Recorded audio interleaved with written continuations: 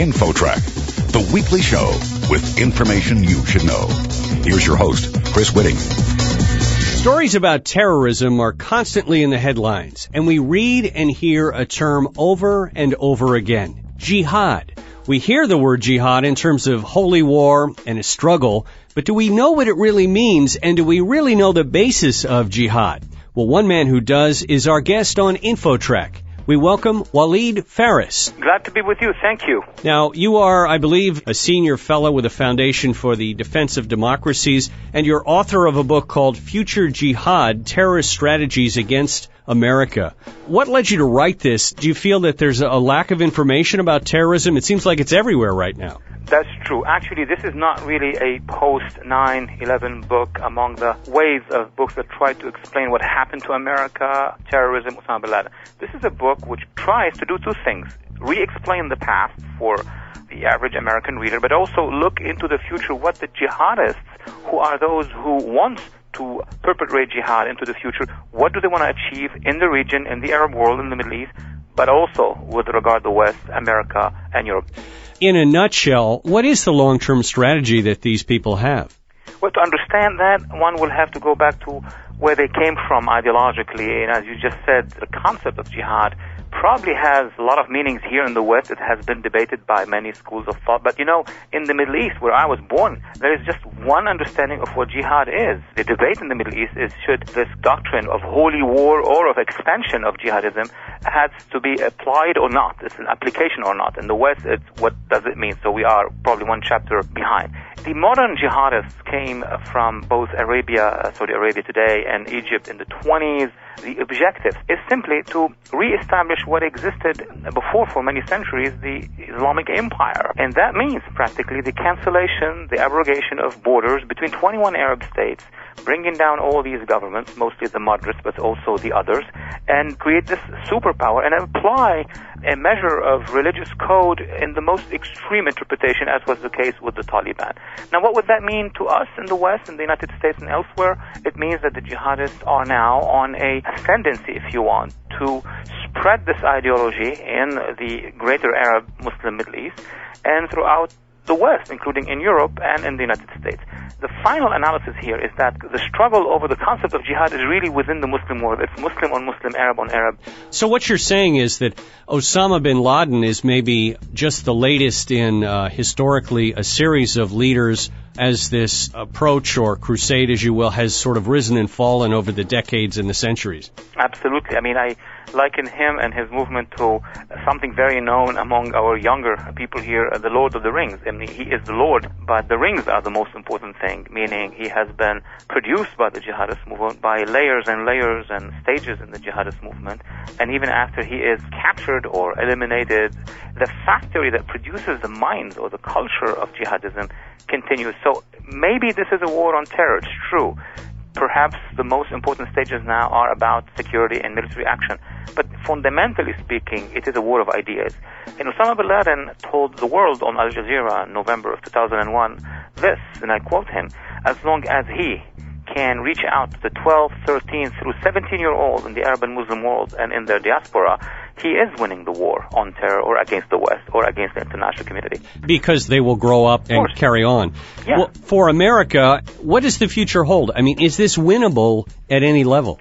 That's an excellent question. It pushes us to really describe what the big game is all about, the big picture. It's really a race between two forces. The forces of jihad that wants to spread in the region through madrasa long term, bring down the governments, break down the political processes such as in Afghanistan or in Iraq, win, and it's not always by violence. Sometimes the stages are by elections, and elections will create more Taliban forces, and the Taliban forces will stage even higher form of terrorism. That's the menu for the Middle East. On the other hand, they want to weaken the resolve of both the United States, Europe, but also Russia and India and the rest in coming to the rescue of those societies in the Middle East that are now the targets of the jihadists. That's the one leg of the race. The other leg is if the international community can reach the next generations of Arabs and Muslims, provide them with an alternative, open-minded schools, we will be cutting the oxygen from the next generation of Al-Qaeda and beyond that. Our guest on InfoTrack is Walid Phares, author of Future Jihad, and he is an expert on terrorism and the Mideast. Walid, what do you think about so-called homegrown terrorists, the threat of that in this country, people who are sympathetic to their cause but living here in the U.S.? The homegrown, which I call second generation, meaning those who have been indoctrinated or recruited by first-generation people who are born here or resident since a very young age, have the passport, have the language skills, have the accent. Those young people have been recruited and actually indoctrinated in schools here, funded by the Wahhabis. Imagine in Virginia or in other places around the United States, there are religious schools funded by the Wahhabis who are providing this unfortunate indoctrination, creating the future jihad in the States. Well, there are many moderate Muslims in the United States, but is this really a thing of Islam, the religion? Is it a religion of peace, or are they becoming so tightly interwoven, these two issues, that they're inescapable? It would be academically completely incorrect to be able to make an objective statement about any religion. You could make the case for any monotheist religion or polytheist religion. If you are from a different religion or from no religion, you're going to always say, well, sociologically, I think this religion did participate in warfare. On the theological level, every single religion, because it has been practiced by men and women of history, was part of political events, and many of these political events were war. So that is one thing that we need to accept and understand historically. But the other thing is, the majority of regular Muslims around the world, not just in the United States, are just law-abiding people who want to live and let live.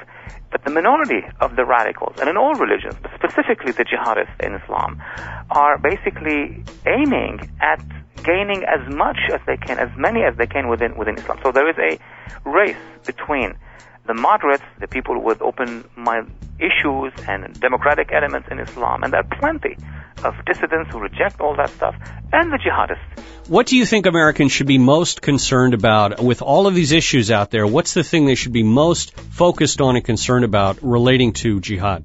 Well, obviously, if America is not healthy and strong and united and free from the action of jihadism, it won't be able even to sustain and support any policy of support to democracy movements, to its own allies around the world. And the concern by many people around the world, for example, is to what happened on 9/11 here. They projected that a Madrid effect will take place, that the Americans will basically fall into chaos. And that's exactly what Osama bin Laden wanted to see happening on 9/11. He thought that there would be political chaos. He thought that there would be isolation. And he thought also that there would be backlashes inside the United States on ethnic, on religious, on race level, so on and so forth. We have the advantage in America of being a free society. But now, the main concern is really national security. We've got to make sure that the various levels of defense of this nation, till the world starts changing towards the better, will not be penetrated by the jihadists. Walid Phares, who is a senior fellow with the Foundation for the Defense of Democracies, professor of Middle East Studies, Ethnic and Religious Conflict, and author of the book Future Jihad, Terrorist Strategies Against America. Dr. Phares, thank you so much for joining us on InfoTrack. I thank you very much. Next, how are today's kids doing versus the kids of the 70s? Some eye-opening facts that may surprise you. Coming up.